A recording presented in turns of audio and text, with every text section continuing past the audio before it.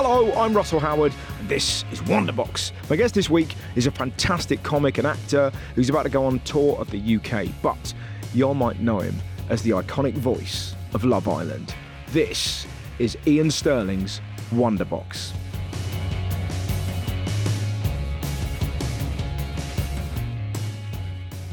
So, Iain. Hi. What is first in your Wonderbox? For the benefit of the people at home, he's got a lovely looking sort of, how would you describe that? This is a note. We can start with this. Is that going in? It wasn't going to be number one, but this is going in. Okay, nice. This is my notebook. It's got a pen in it and a pad. And it's a pad within a notebook. It's a pad and there's a book in the pad and it's got my initials on it. My wife got me it. Oh, that's nice. And I thought it was a bit a bit much. I quite like it, but it gives you an air of sort of a aging detective.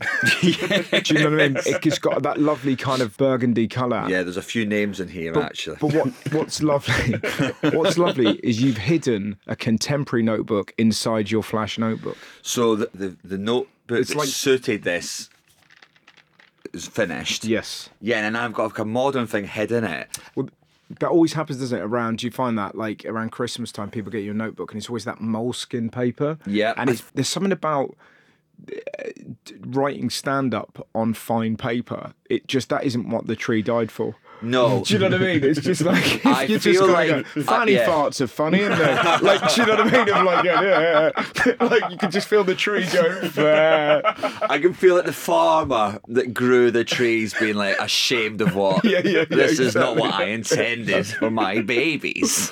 Yeah, man. But I love the reason I've got it is because it's my stand-up notebook. Mm-hmm. So like, stand-up has to be there in some form. Yes. And also in this sort of like more ever modernizing age, like computers, AI, I still have to write on a notebook. There's something about putting ideas down in a notebook that I just, for example, the other day, in the back I've just written down examples of moments in your life where your brain goes, be normal.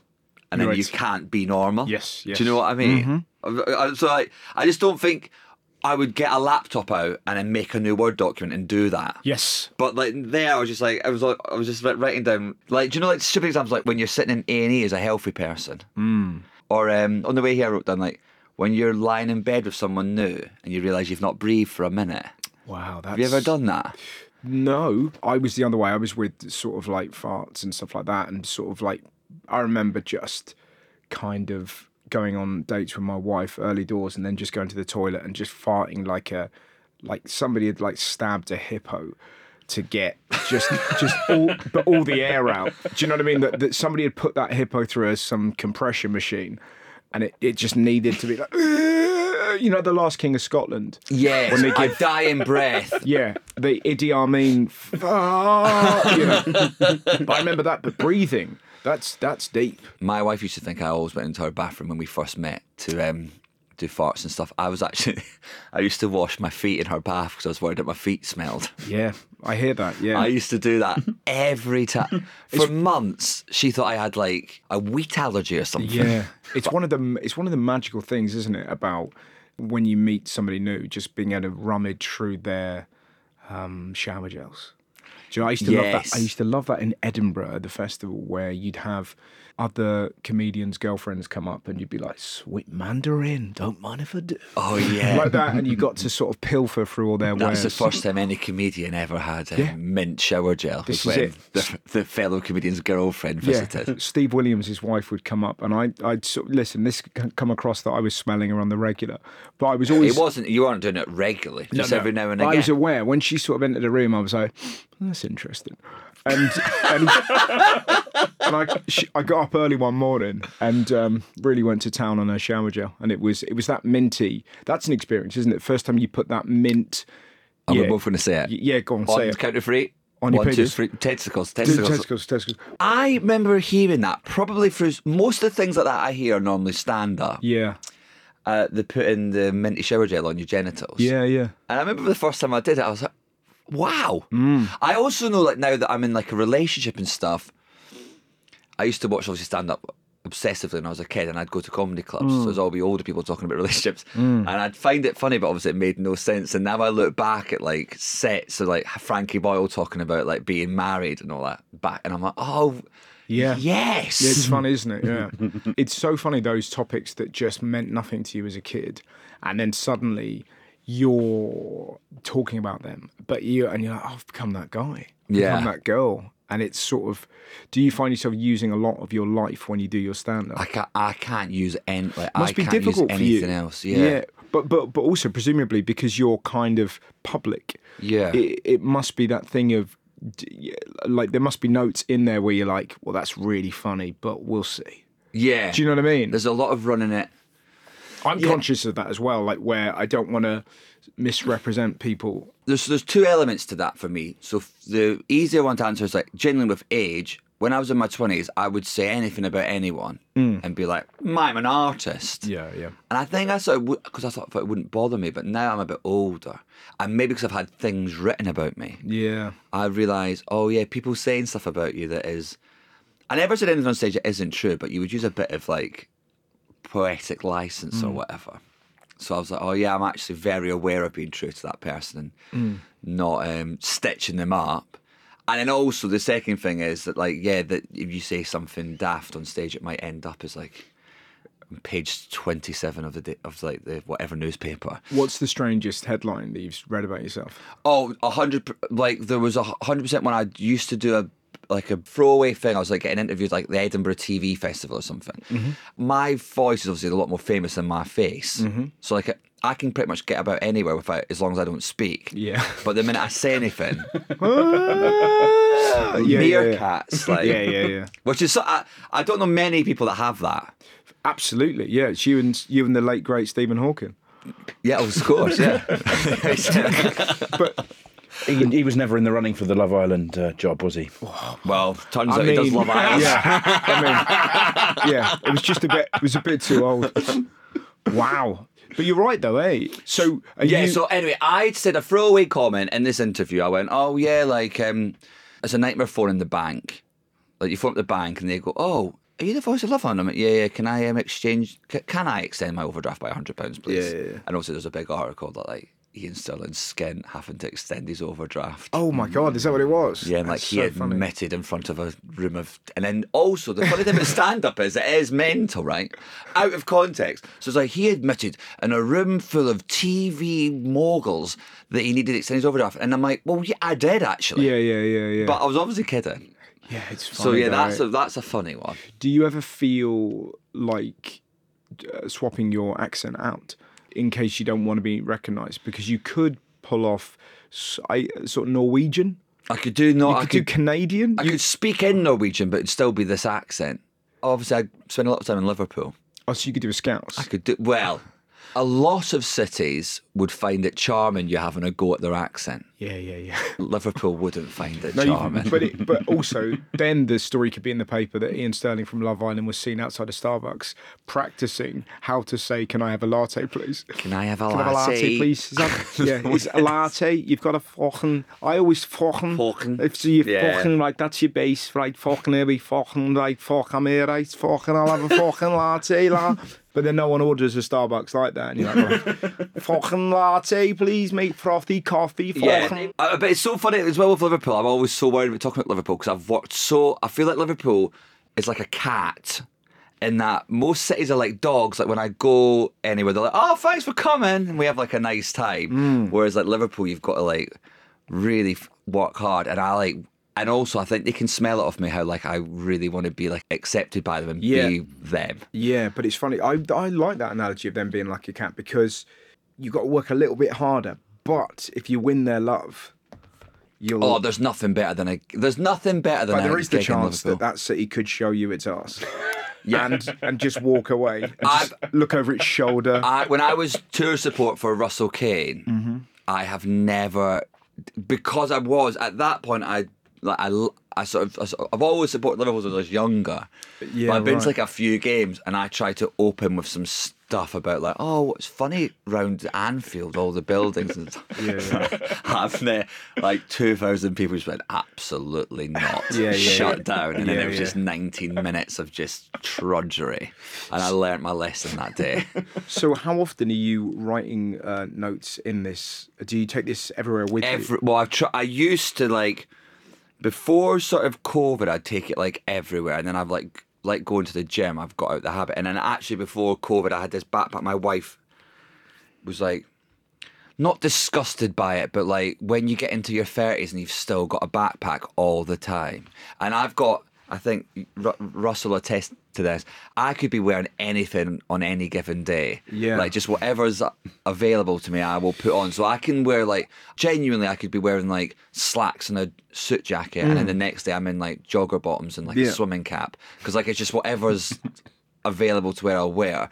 And I just always had this white rucksack that had like, and do you know what I feel like? My notebook, I feel like maybe the young generation now with like doing Instagram stories and stuff, I felt like I had to document everything or it was like wasted. Yeah, I think that's a really good point, isn't it? That as stand-ups, you're from that generation where you're like, oh, I've had a thought, write it down, and then I'll sculpt that thought for public consumption later. Yeah. Whereas you're probably right now, it must be that thing of like, oh, I've just noticed that, you know, and you could probably just pop that off as, you know, when you're a healthy person at A&E. Yeah. And then just chat about that, and then that's so funny. That would you could see that as a viral video, like someone like, my friend got really drunk, I took them to an A&E, they're in there, get their head stitched up, and I'm now stuck in the waiting room as a healthy person, and that would be like a reel that would probably do quite well in the right hands. I remember when my brother was in Dubai and his appendix burst, and we didn't have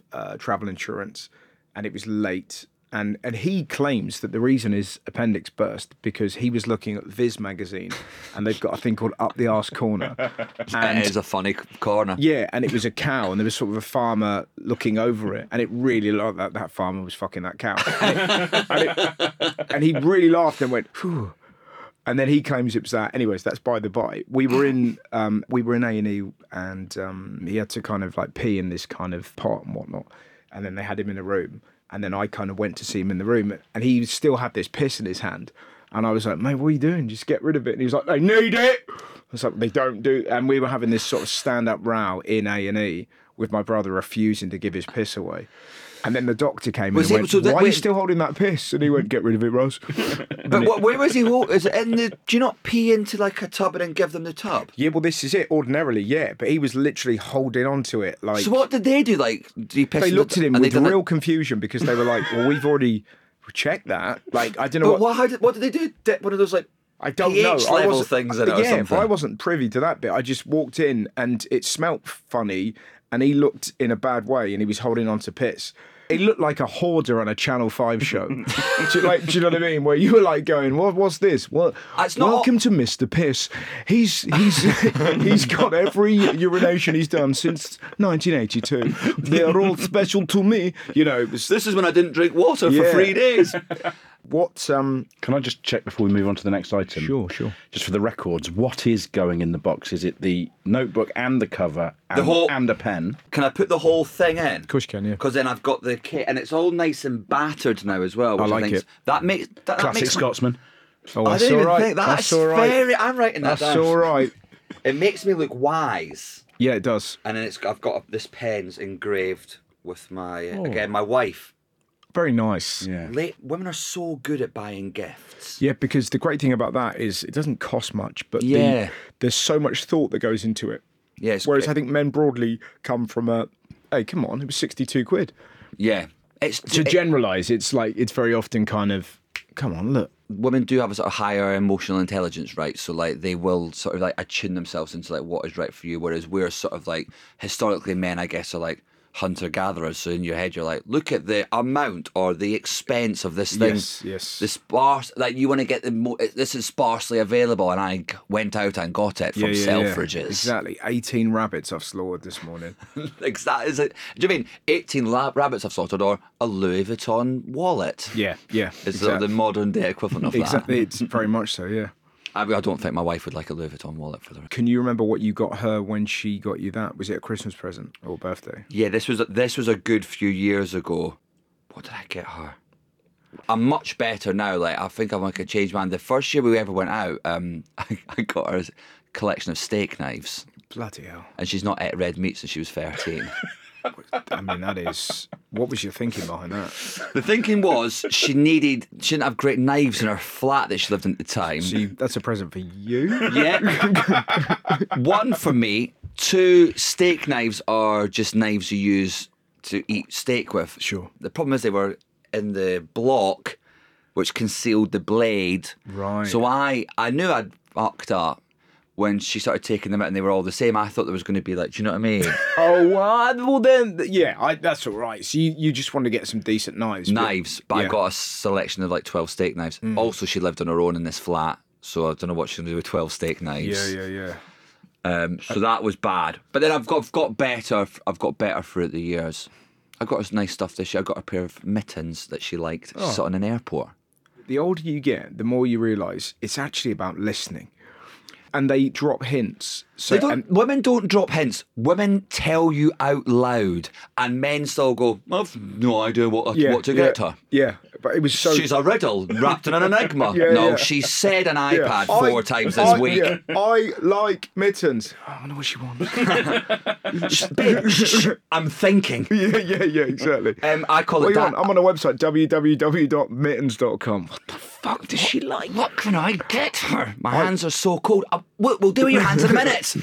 I know. Apple Watch. yeah, exactly. A big Apple Watch. And An expensive one, babe. And I'll put Dear Sandra on it. It's not my name. Shut up. It's one of my favourite things. I love Christmas Eve, and I love the look of confusion on men in the high street as they sort of flip between, Pandora, Claire's Accessory, Body Shop, all them, like, do you know what I mean? And I love it. It's my favourite thing. What does she want? Who is she? What am I doing? A man on Christmas Eve walking down the high street holding a selection of bath bombs. I'm like, mate, I feel so bad for you. I love it. It's one of my favourite. That and watching grown men come home from a stag do on a sort of Sunday evening at a regional airport. Oh my God, yes. But that kind of, all right, babe? And just, how was your weekend? And you can smell the stank on them. I love it. How was the weekend? And they're always thinking of ways to say, how do I tell you I genuinely have no idea? Yeah. There should be like a viral video where you set against, like you see soldiers returning home from war and just seeing the Labrador's reaction. And a husband who's been up to no good returning to his wife from a stag do and juxtaposing those. Oh, can you imagine? Hello, Bowser! All right, Marie. Like, there's something in that. What's next? Can you have like phrases in it? Of course you can. Because I want I want the phrase "dos cerveza per favor." Okay. Because I've lived in Spain for like over a year of my life. Of course you have. Yeah. Month to month. Yeah, so like 8 weeks a time for the last, obviously the last couple of years with family and stuff, I've stayed at home. But like, I spent 6-7 years, 8 to 16 weeks of the year in Spain. Whereabouts? Mallorca. Yeah. All different parts, mainly German pensioner areas. Right. So there was basically every year there's like a bunch of German pensioners and then like 300 British media types show up. Right. And just sort of run riot for a bit. Although everyone's sort of calmed down a bit. Or maybe I'm just not in the mad circles anymore. Yeah. But the reason I picked Dos Cerveza per favor is because it was just such a fun time for me that time. And there was a particular year, I can't remember the exact year, but like Love Island was just this phenomenon. And like England had that really deep run in like, I think it was the World Cup or was it the Euros? They lost to Croatia. Yeah, 2018. Pubs would have like the England games on in the pub, and they would keep one TV in the corner of the pub for Love Island and stuff. Oh, wow. Just this really lovely time. And before the England-Croatia game, I went to the bar and I went to order a beer, and then I realised, because it's such a social time, I actually didn't know the Spanish for one. I literally didn't know. So I remember I said dos cerveza per favor, which is 2 beers, please. And they gave me 2 beers. And I just sat on this like little stool outside, and I think I still smoked in maybe. I was having a cigarette and like a thing, and like there's a bit of football on. Like even my closest friends had like a Love Island WhatsApp group. They talk about Love Island. Like it wasn't even a thing that I was involved in that show at all. Yeah. I so distinctly remember this moment of being like, oh man, like I'm part of something really like special now, and it felt really cool. And it's so intrinsically attached to that phrase. But you're part of a sort of cultural phenomena, but it's also just your everyday life, and you're just having a beer in the sun, knowing that this big thing has kind of gone mad. And it was nice knowing this thing's kind of gone mad, and I'm just in a pub surrounded by legitimately German pensioners who obviously have no idea. Yeah. And we're not in it. So it was sort of a really surreal. When I do it from home, you still like get in the tube to come here or whatever, and like you can see people have got their iPhones and they're watching like last night's episode on like ITVX or whatever. So you sort of get an idea, and obviously because the show's been going for like 11 series now, it's sort of come to a much more calm place. There's not this sort of like media furore and like madness around it. When you're in Spain, you've got no idea for it, and especially that year, 2018. Like I was part of this thing and became sort of known, but I was in Spain. I'm telling you this for context. I don't want to come across like a prick, basically, but like I basically done like a gig above a pub to like 40 people and didn't fill it. Yeah.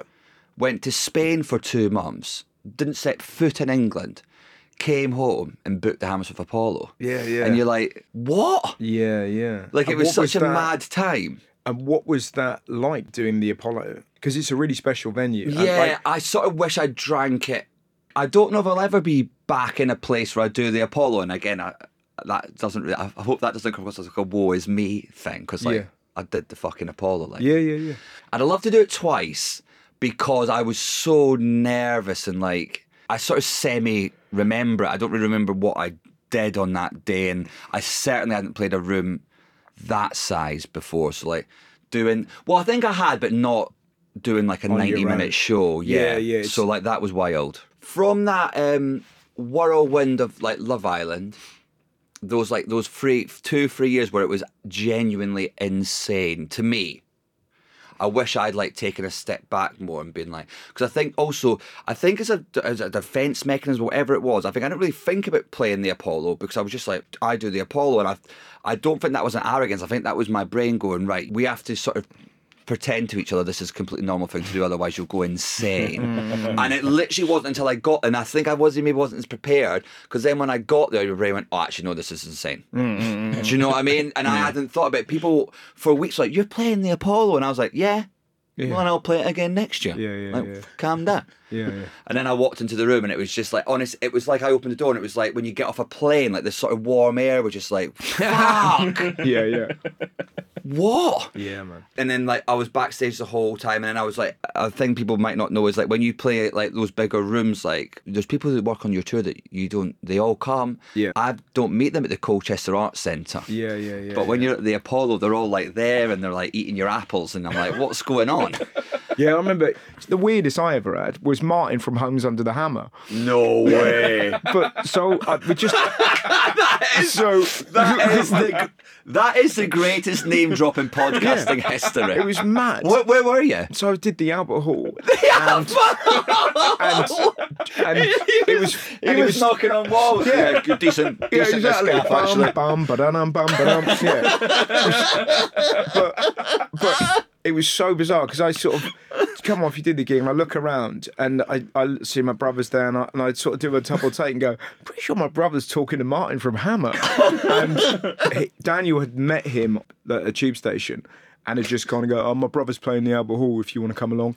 And I was like, and I pulled Daniel to one side and said, why the fuck is Martin from Hammer here? And he was like, because I'm trying to get into real estate. Like that. No. And I said, real estate? Like that. He went, shut up, Rush, I understand. And then he was talking about Martin, like, Martin doesn't like prawns.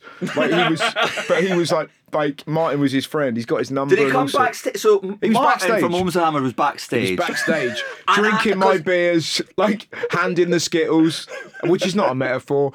There's actual Skittles. Yeah. And he was only yellow ones. Yeah, as Rustamans. Yeah, but it was just this, and then as a consequence, everyone's like, "Oh, that was a good gig," and you can't really talk about the gig because Hammer is there. It was so funny, man. We went to see He looks like he's eating a lot of Rustler's burgers. Oh my God, he looks like he's made of Rustler's burgers. He looks like a Rustler burger with a wig on. I mean, I love him. He's a nice guy, but I saw a video of him crying outside B&Q, and I was like, yeah, makes sense. Yeah, absolutely. But do you know what I mean? Like, he looks like he was born to weep outside major stores. Do you know what he's got about him, Martin from Homes and Dama? I could walk past a McDonald's or like the Riverside Cafe, and if he was in there, neither would surprise me. Yeah. He agreed. could be minted or like bankrupt, and both would make complete sense to me. That makes exact sense. You could see him at the Groucho or screaming outside a Cafe Nero because they won't give him a stamp. Yeah, exactly. Because he's faked the loyalty card. Yeah. Why would I fake it? I'm Martin from Hammer. We saw you steal a stamp last week. Yeah, and my brother's like that. Save it for the car, Martin. Save it for the car. Put your top back on, Martin. Yeah, exactly. Yeah, but it's funny though, eh? So that the beers, the Dos cerveza, per favor. Dos cerveza, per favor. That like a calm in the middle of the. I think I had that moment when madness. That Dos cerveza, per favor thing weirdly sort of sums me up, where I was like, I'm always trying my best. Do you know what I mean? If I'm in Spain, I'll use Spanish, but I don't do enough work to know any Spanish, any good Spanish. So I've failed there. And then I'm like, I'm not going to speak English because that'd be rude. But so instead, I'm just shouting the only phrase I know at this guy. And it was just like that. So there's that. That's me. That is literally me in a nutshell. Like, try my absolute best, but it's sort of going badly. And then sitting down into this sort of like world that made sense of like Love Island and being 8 weeks in Spain, and you're in this like weird tourist resort where no one knows who you are, and there's football on. And it just felt, and chill. Here's a question. When you see a couple out on a date, if you're in a pub, do you find yourself doing a voiceover in your head? Do you know what? No, but I do. The biggest thing in the first few weeks in Love Island, the biggest thing is just finding jokes about people's jobs. So, like, I've genuinely had days where someone's like, oh, what do you do for a living? And they're like, oh, I'm a chemist. Yeah. And I'll then stop hearing what they're saying because I'm like, oh, that would be great in Love Island. Chemistry. Yeah, well, you've got all the medicines. Yeah, everything. You can do puns about every lozenge. Yeah, I get that. Yeah, and then they're like, and then I realise I've not listened to a word they've said. For yeah. I mean, welcome minutes. to my world, man. It's so funny, isn't it? Where you just kind of, you know, when Halle Berry in X-Men, her eyes go white. Yeah, and it's like that. I think, such a good. But it's that thing of like, hey, what'd you do? Like that, and it's just the eyes are just going up to the brain. Just and our respective partners are like, he's just in a. He'll be back. He's gone to work. Depending on how good he is, he's gone to work. We'll have him back in 5 seconds or possibly 2 minutes, and you're just sort of there waiting for the lightning to strike. Mate, that is how my brain works. Do you ever do that thing where someone's talking to you for ages and then you go off in another place? But then the only time I return to it is sometimes I generally go, right, what is your I'm listening smile? Yeah. So I genuinely think, yeah. And sometimes I get like proud of myself.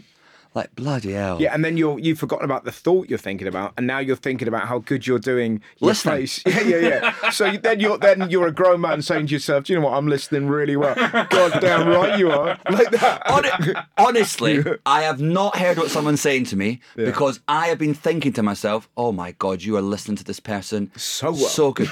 Normally you'd be thinking about like the Liverpool game or like puns, but right now you are listening to this person. I can't remember their name, what they do or what they're talking about, but to them, you are really listening to everything that's being said. Yeah. What a great guy. And then my wife will be like, oh, what do you make of like them on the journey home? And I'll be like, I honestly have no idea of anything. And then the other thing is sometimes you don't cork it and it just leaps out and you've created a real scene. Like, do you know what I mean? I remember going to a wedding and I had no idea. So the groom was gay and his best man was his brother, twins. And after sort of like 5 minutes into the speech, I sort of whispered to my wife, I was like, is the brother gay as well? And she was like, yes. And then the dad was chatting to me about stand-up. And he kind of pulled me to one side because he wanted to do stand-up. So I was giving, saying, various tips. Just quickly, when someone asks you about stand-up, there's two schools, I think there's two schools of thoughts, and I'm firmly in one. But there's people that hate it because it's like, oh, it's a bit embarrassing or whatever, and there's people that like love it because it's like they say I can't fuck this up. Oh mate, I love it. I'm the same as you. Yeah. Well, I'm the same as you. If somebody please. says I want to do stand up, I'm like, right, pull up a seat and I will figure this out for you, and I'll give them websites and I'll give them things to do because I know it. I don't get distracted. I can tell you everything you need to know. And also, it's the conversation you wish you'd had with somebody. Like, if you'd have plucked up the courage when you were 15. I remember the first time I went to Jesters, in the now defunct Jesters in Bristol, when I was 18 years old. But I had 50 pages of jokes that I'd written, and I went there on a Saturday, having plucked up the courage. And I kind of like knocked on the door, and they're like, "Yes, mate." And I was like, "I'll go on tonight if you need me." Like that, and they were like, "What?" Like that, and I was like, and I sort of showed them like all these jokes, and they were like, "What? I don't understand." I was like, "I'll do the comedy tonight. I've got all this," and they were like, "No," but they showed me. There was a place down the road. There's a thing called Virgin Mirth, and they do free gigs. Go there. Okay, thank you, but I looked like a moron, and the guys that used to work at Jesters, they recognised me a couple of years later. They were like, "Are you that bloke that?" Just showed up on a professional comedy night. But it was like, how else do you do it? Like, and also back in the day. Now you could probably just go on YouTube. There'll be a tutorial like, "Hi, my name's Todd, and I'm going to teach you how to become a stand-up comic." I got the bus in from Mum and Dad's house, and was terrified. Did you have like a moment? Why did you do that? Because you've been built. You decided on Saturday I'm going to go to the thing and just didn't do the research, or you just like, and at 5 minutes notice you went, "Fuck it, let's go." Yeah, it was like, right, print them all off. Fuck it, let's do this. Got on the bus, went in, but luckily it led to being able to do a gig the following Thursday, and then that was just the whole week was about that. You know what I mean? You remember when you were a kid and you first do it, and it's like, "Oh, I've got a gig." Oh Jesus! And then on it like days before, like. I remember I failed an exam and I was meant to be doing a retake, but I was in the So You Think You're Funny final, so I was like, right, okay. I either fail that and I have to repeat that course, or I do the final. So I did the final, repeated the course, failed it again. Yeah, I done a law degree, which you can't half-arse. And I remember going on the train to Glasgow stand, making up my bibliography. And did you... For my dissertation. I got my degree, but I like scraped it. So did you want to be a lawyer at one stage? No. I like done well enough at school that like I could do it. Right. Where I grew up, like sort of working class background, if you enjoyed it, it wasn't right. Does that make sense? Yeah. Like you never enjoyed school, you never enjoyed work. Yeah. Like I got the grades to do law, so it's like, well, you do law, that's the best one. Yes. There was no like, Follow your quite dreams. interested in fiscal policy. Fuck that. Then when you went to university, you like met middle class people who like done things. They were obsessed with like fulfillment. Yeah. And enjoyment in that. Yeah. What the fuck's this? And that's what happened with me, like, because I then done all right at law because I didn't like it, but I didn't know I didn't like it because I've never liked anything. So I genuinely didn't like anything. So what was the first thing you liked then? Stand up. Honestly, I swear to God, after about 3 stand up gigs, I was just like, I love this. Yeah. This is what it feels like to love something. Yeah. It's insane. And then literally from that moment, you can graph my exam results. Right, just because how can you possibly... What am I doing here? Put that part of your brain. This is shit. What year are you at university? 4, final year. Ah, man. Like well. final year. So you were so close. And I'd done a 3rd year away, so the 3rd year didn't count towards your grades. Yeah. So I got like straight A's in my 3rd year, but that was in Norway, in another fucking language, by the way. Wow. So fuck you, Edinburgh University. Give me some of those credits, but none. And then instead it was in 4th year. And like I said, I'm then literally inventing bibliographies on the back of like my dissertation, which is worth 1/3 of my degree. Was this for you? You were definitely going to do stand-up? Yeah, I was always going to do stand-up. I also then, it became even tougher because I was in a random gig at the Comedy Store. Like you do that, just talking about open spots. I was in a 5-minute open spot at the store. Yeah. And someone from BBC was there and they wanted me to be a kids' TV presenter. Yeah. And there's a big long story involved in that, but basically I got a job presenting on kids' TV. In the final year of university? While I was still at uni. Wow. I got this job presenting kids' TV but they knew I had like 3-4 months left on my degree, so they were like, get your degree first. So not only had I discovered stand-up, learned that you can actually enjoy something, I also had a job on television. Yeah. Regardless of what grades I got. And I was just sitting in a library, like 20, being like, I do not care enough about Donahue versus Stevenson, 1912, to read all 5 lead judges. Yeah, but that's such a head fuck because it's so rare to finish university and have a job. Like, know you've got a job. Also, I graduated 2019, so it was like double dip recession credit crunch. 2009. 2009. Yeah. Fucking hell. Yeah. Double dip recession. So also what happened was basically it was a really fun time where in 2005 when you were at Edinburgh Uni doing law, because Scots law is different to English law. That's why I went to Edinburgh Uni. So it's the best one. So you basically teachers going, yeah, I can't say that everyone gets a job out of here, but if you've got a law degree from Edinburgh Uni, you'll be fine. Then it was like 2007, they're all like, maybe gap years? Does anyone want to do a gap year? And then what happened was everyone in the year before us got their traineeships cancelled. So they got like $5,000 to go on a gap year because it was cheaper than paying in their full thing. So then all those people came back for our year, plus there was less jobs. Yeah. So then literally they're like, you won't get a job as a lawyer, I don't think, for like a few years. And I was doing kids TV anyway. So I was like, oh, great, I'll just like, I was only going to go do kids TV for like 3 months, get my foot in the door and then it just be became a a thing. stand-up. And I just loved it. Yeah. So I did it with this guy called Phil, who's like, plays this character called Hacker the Dog. Yeah. Genuinely the funniest man I've ever met. Yeah. You should follow him on social media, he's insane. Oh, is it? Yeah, he just goes about pubs in Wigan in like multicoloured suits, drinking Blue Wicked, singing Pet Shop Boys on karaoke. Okay. He goes into like the That's roughest. That's what's under the desk. Yeah, that's what was lying on. That was what was lying across my shins for 4 years. This mad guy. Yeah. He's so funny. I took so much from him because he so doesn't give a fuck. Yeah. He'll go into like the roughest pubs in Wigan with like a suit which is just Hacker the Dog puppet, his puppet, that he's got multi-printed at like, those shops where you get like a jokey bed sheet made to give to your mate on a stag do or whatever. He'll like get proper suits made and just walk into a boozer. Yeah. Like proper fucking guys playing like pool and that, and he'll be like, Blue Wicked, please. Is he got the ability to fight? Because it feels like, listen, this is the way the world of celebrities going. But we get a big boxing fight between him and Timmy Mallet. Oh my God, yes. Like KSI Logan Paul. And we have Hacker the Dog against Mallet. Mallet versus Hacker. I would absolutely. Do you know what I mean? That. Like all the, Andy Peters against Jamie Theakston. Do you know what? That's a good matchup because when you said Andy Peters, I thought you're going to struggle here because he's massive. He's sort of like, I see him in the gym every so often, and he's absolutely stacked. Yeah.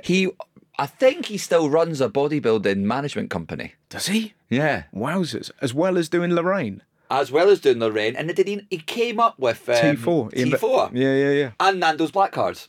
Did he? Yeah. It's so weird, like when you talk about meeting celebrities and whatnot, because I've sort of become pals with Sam Neill. Really? How did you meet him? I met him. I did a TV show in New Zealand when I was doing stand-up there, and it was during lockdown, and he runs a vineyard, and we kind of went there to hang out with him, and it turns out he's just an absolute sweetheart. He comes across as an absolute babe He's of a funny. person. He's kind of wise. It's sort of, I've always got a bit of a thing. I like a father figure. But I think because my dad doesn't really chat, I quite like it when an old man will have a conversation with me. Yeah, it's it's so funny. I remember I was filming a thing for Comic Relief once. My dad's a bit like, he's chatty, but he doesn't like, you wouldn't play catch with him. And I remember I walked into this house and the father and son were playing FIFA. Wow. And I was like, I did not know dads could do that. Yeah. That is insane to me. I remember, it's so funny that, isn't it, when you see other families, like my mate Rob, when he was 18, his dad took him for a pint, and I was like, what the fuck? Is he going to try and bang you? What's happening?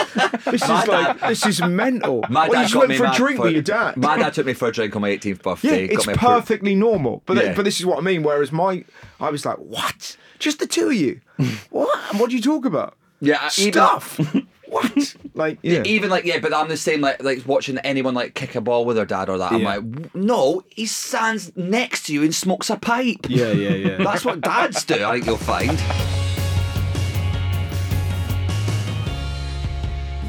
What's next in the box? I'm going to put the film Good Will Hunting in. Okay. Because it's my favourite film of all time. Do you see yourself as a Matt Damon figure? Um, Who are you in that? Do you know what? Obviously, when I was younger watching it, I obviously thought it was Matt Damon, and obviously also that delusion wasn't helped by the fact I was the first person from my family to go to university, and I went to law school. Yeah. So already I'm like, I'm a fucking genius. Yeah. Little did I know I was going to get a 2-2, but at the time I thought it was very clever. But I think the more I think about it, I think the older I get, I think I'm more Affleck. Okay. I don't know. It's that My worry. boy's fucking wicked smart. That was Casey Affleck. Yeah. Was it? Yeah. Oh, I apologise. My boy's wicked smart. Yeah, you're smart. I feel like the Ben Affleck thing of like I've got what I've got, and I might just wake up tomorrow and still be like there. That's sort of one of my biggest fears, really. That I'll be how am I wording this? My biggest fear is that I'm sort of just getting by with what I've got available to me, and I'm sort of hanging on to stuff, and it's just sort of slowly going away, and I just don't want anything to go. So when you're watching Good Will Hunting, does it make you feel that you're not fulfilling your potential? Is that what you're saying? Yeah, I think it makes me. I think I've worried that I don't fulfil my potential. I worry that I don't work hard enough, which is mad, actually. But I was going to say, but you've written 3 series of your own sitcom. Yeah. Stand-up specials. Yeah. Voiceover. Married. Kid. Yeah, and I've done it, but I think that's my worry. And that everything's going to disappear. I think everything's going to disappear. Yeah. This is built on sand. This too shall pass. Absolutely. Yeah. It's like when you're a kid and you, is it Keats, the Ozymandias? Shelley, close. Shelley. Yeah. Didn't they have a rivalry? Yeah. Yeah. Anyways, it says, "Here lies the body of Ozymandias. Look upon me, ye mortals, and Look weep." upon my works, ye mighty, and despair. That's it. And it's covered in sand and covered in grass and shit. And it's like this kind of amazing poem about, doesn't matter what you do, you can end up as worm food. Yeah. But that is happening, particularly if you're young and you have this kind of moment where you're in a purple patch. It's that strange thing. Like there'll come a time when your kid in the future will be like, "So you used to do a sitcom, Dad?" Yeah. Yeah. Do you want to watch it? Nah. Yeah. But do you know what I mean? Like all these sort of achievements, they will become just blips. It's so bizarre, you know? And I think it also, that's why I like new media, like working in television. It's like, obviously, you're sort of adored while you're still it's that weird thing while you're still of value to that gatekeeper at that time. It's such a weird relationship. Like, take like ITV. Like, I still obviously work for ITV too, so I can talk about this because I'm obviously still working for them.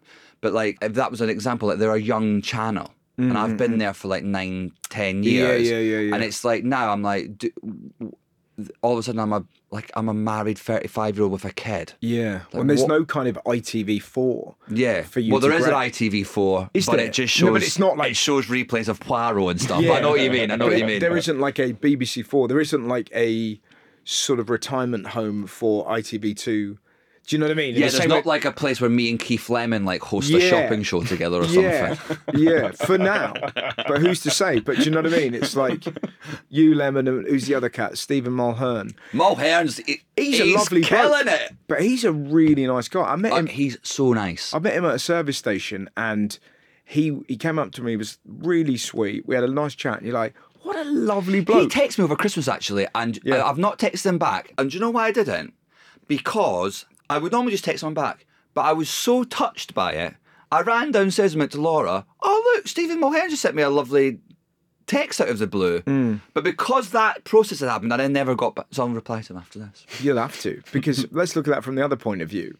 So I know. Lovely, sweet Stephen Mulhern's going, "Oi, darling, you know who hasn't texted back? That fucking..." I know. That's bad, isn't it? I will text him back.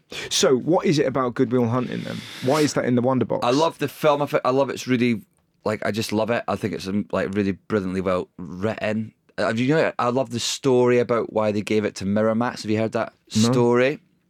I don't know if it's urban legend, but the story goes as follows.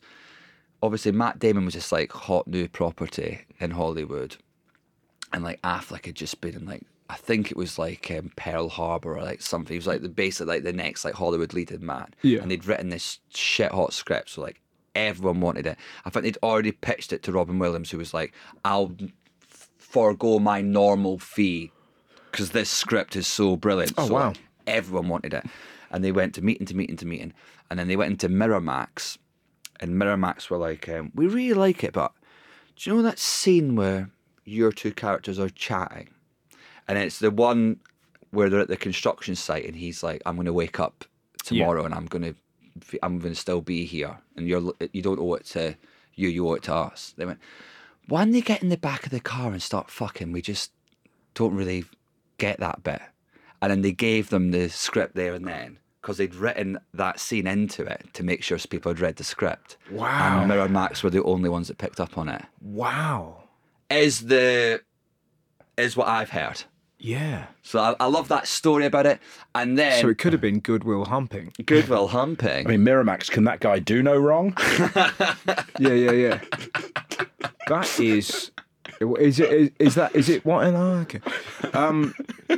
That's amazing, though. So, but that's such a window into the fact. Do you know what's really interesting about that? That my brain goes, have you ever watched Entourage?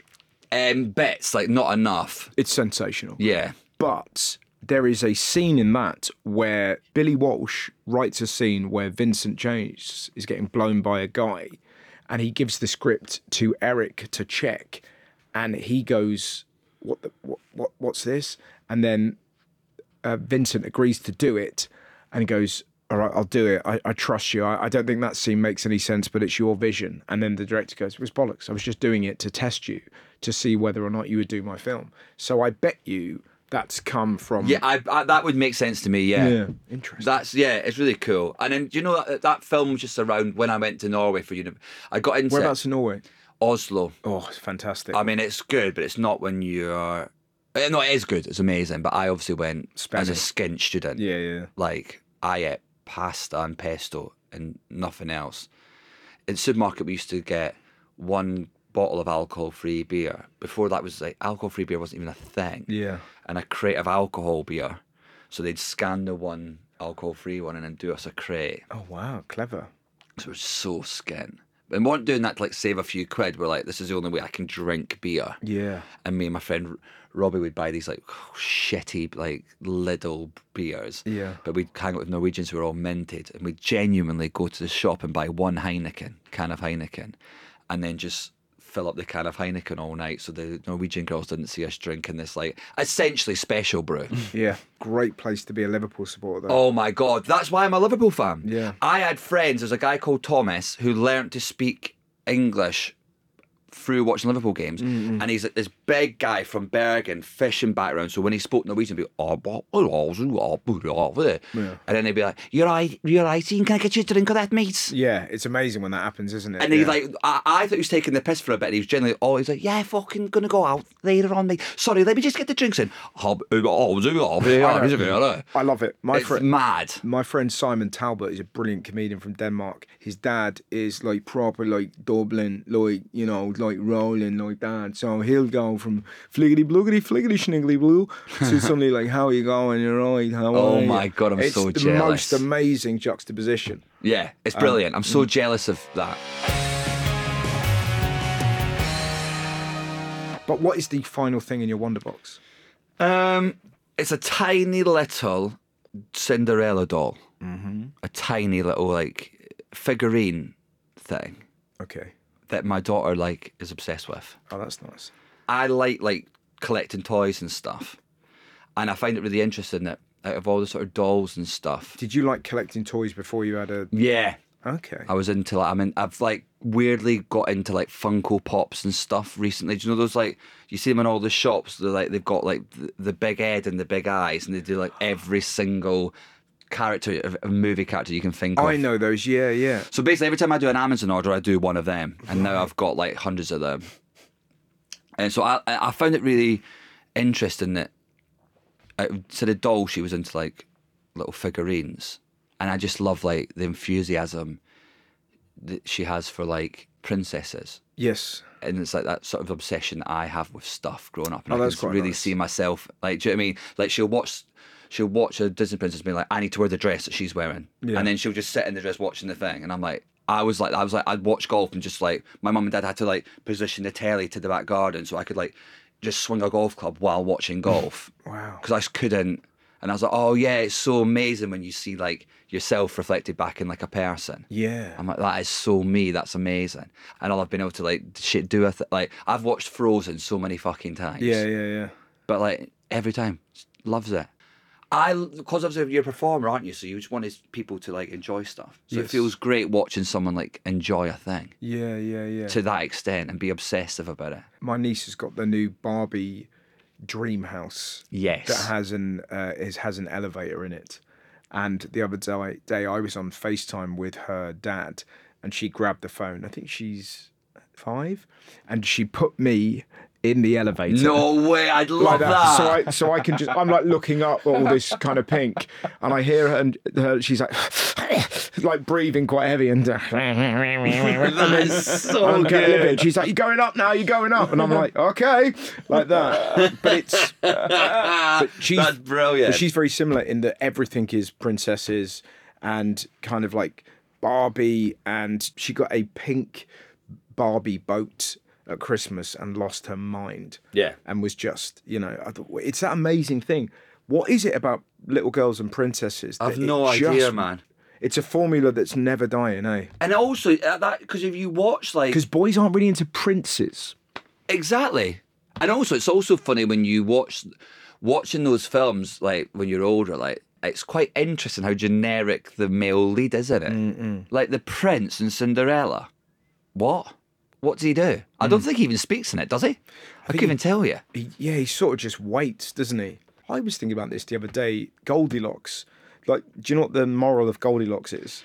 What is the moral of Goldilocks? That's such a good point. What is it? There is none. She basically goes there, eats their food, sleeps in their bed, probably takes a shit, Yeah, 100% she takes it. Goldilocks shitting in that room. and bounces. That's it. Like, so the bears don't eat her. So as a kid, you're not. The lesson is, it's okay to steal someone's breakfast if you're a white woman. Like, but it's mad. Like, it's, when you like normally everything has a story behind it, but because the bears should eat her, and the kids, the lesson they should learn is don't take other people's property because bears will eat you.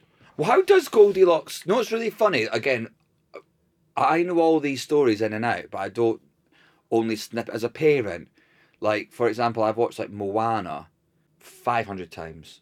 But it was literally only about 2 days ago I watched the first 5 minutes. I was like, oh, our dad hates boats.